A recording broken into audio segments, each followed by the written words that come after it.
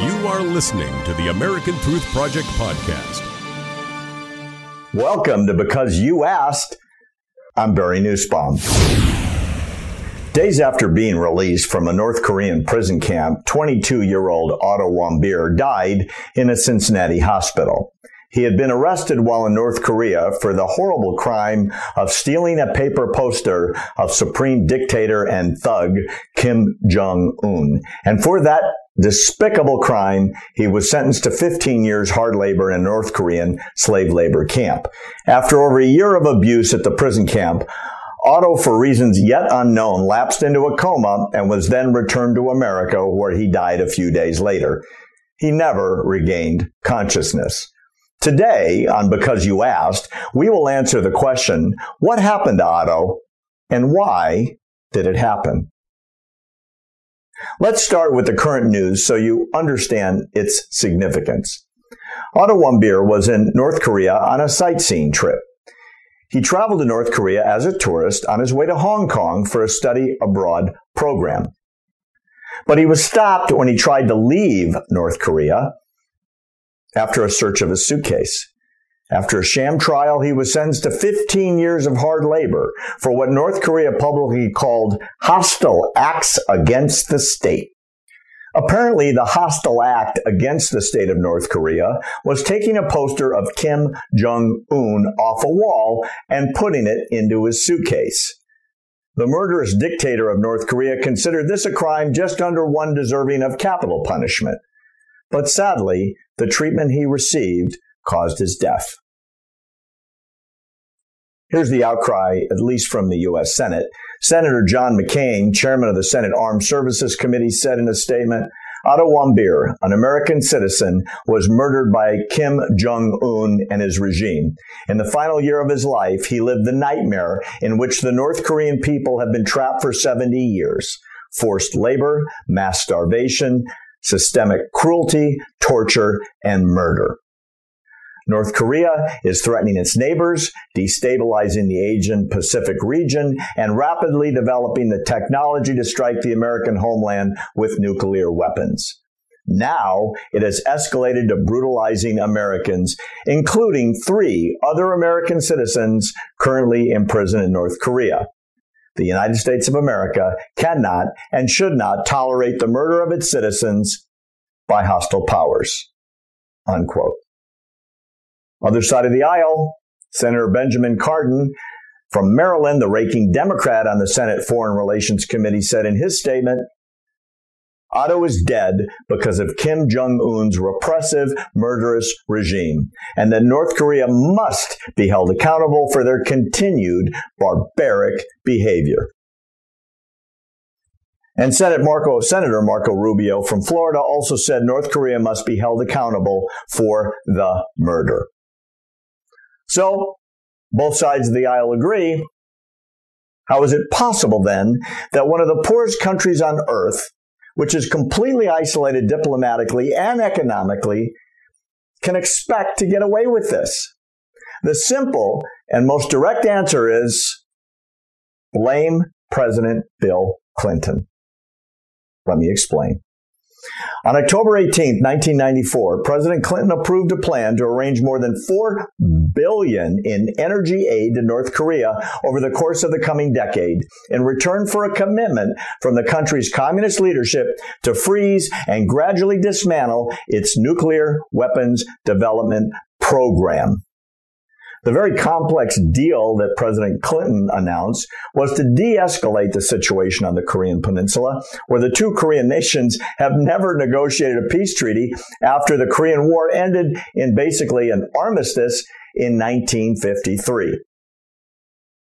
The president said then, this agreement is good for the United States, it's good for our allies, it's good for the safety of the entire world, he said in 1994. It's a crucial step towards drawing North Korea into the global community. Well, Clinton's plan and the justification for its implementation was a complete and total failure. North Korea has become more isolated and more dangerous since they got the money, and attempts to placate the communist state seem to only have encouraged its murderous leaders. all members of the Kim family since the country was founded. The North Korean deal of 1994 was the prototype for why open societies should not negotiate arms control agreements with rogue regimes, according to Robert Kaufman, the professor of public policy at Pepperdine. He goes on, the North Koreans duped Jimmy Carter, an emissary of Clinton, and the Clinton administration to subsidize the North Korean nuclear program in exchange for the counterfeit promise that North Korea would limit itself to civilian nuclear power. Kaufman said the agreement tranquilized the West while the North Koreans proceeded to cross the nuclear threshold, which they announced in 2002 after pocketing billions of dollars given to them from the West. But as we now know, nuclear weapons are far less a threat without the capability to deliver them to another continent. That the North Koreans could have an ICBM now means they could soon threaten most nations on the planet, and it would force a higher level of negotiations from nations reluctant to negotiate with this tyrannical regime. And it could also mean a greater degree of blackmail. North Korea is cash poor. It often takes money from its enemies in exchange for extortion. An ICBM could allow the nation of North Korea to begin arranging all kinds of agreements meant to extort money from South Korea, Japan, the United States, and others for cash. Former U.S. intelligence officials are sounding alarm bells as North Korea inches closer to having a nuclear missile capable of reaching Hawaii or the west coast of the United States. They may be right there with the technology. Bruce Klinginger, a former CIA deputy division chief for Korea, says the rogue regime in Pyongyang is closer than people realize to adding operational ICBM missiles to its arsenal now, which are long-range weapons capable of carrying a nuclear payload. It could cross the ocean and strike mainland America. And now, as a result of a program put in place by President Clinton, North Korea, with its new long-range missile capabilities and its nuclear weapons hidden throughout the country of North Korea, they know they can hold the world hostage as their belligerent acts are carried out with little fear of retribution. In addition, sanctions have been in place for forever and have had no effect on policy making. Meaning, we should not expect changes in the future from North Korea.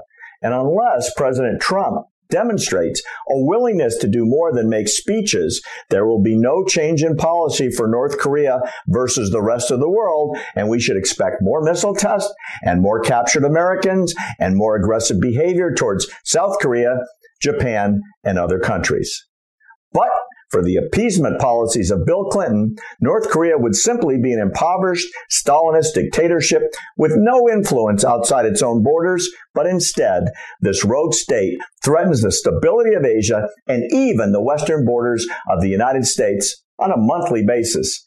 At least now you know who to blame.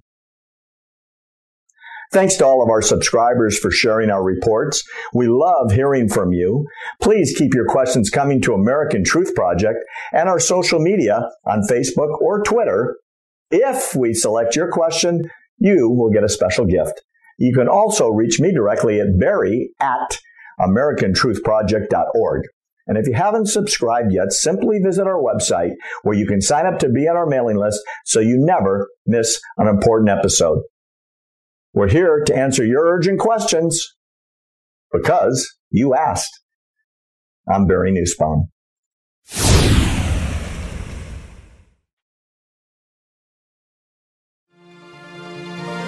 Thanks for listening to the American Truth Project, a 501c3 nonprofit. Please subscribe to our podcast and follow us on our social media channels to stay plugged in to the truth. Go to americantruthproject.org and subscribe to our newsletter to stay informed on the latest news.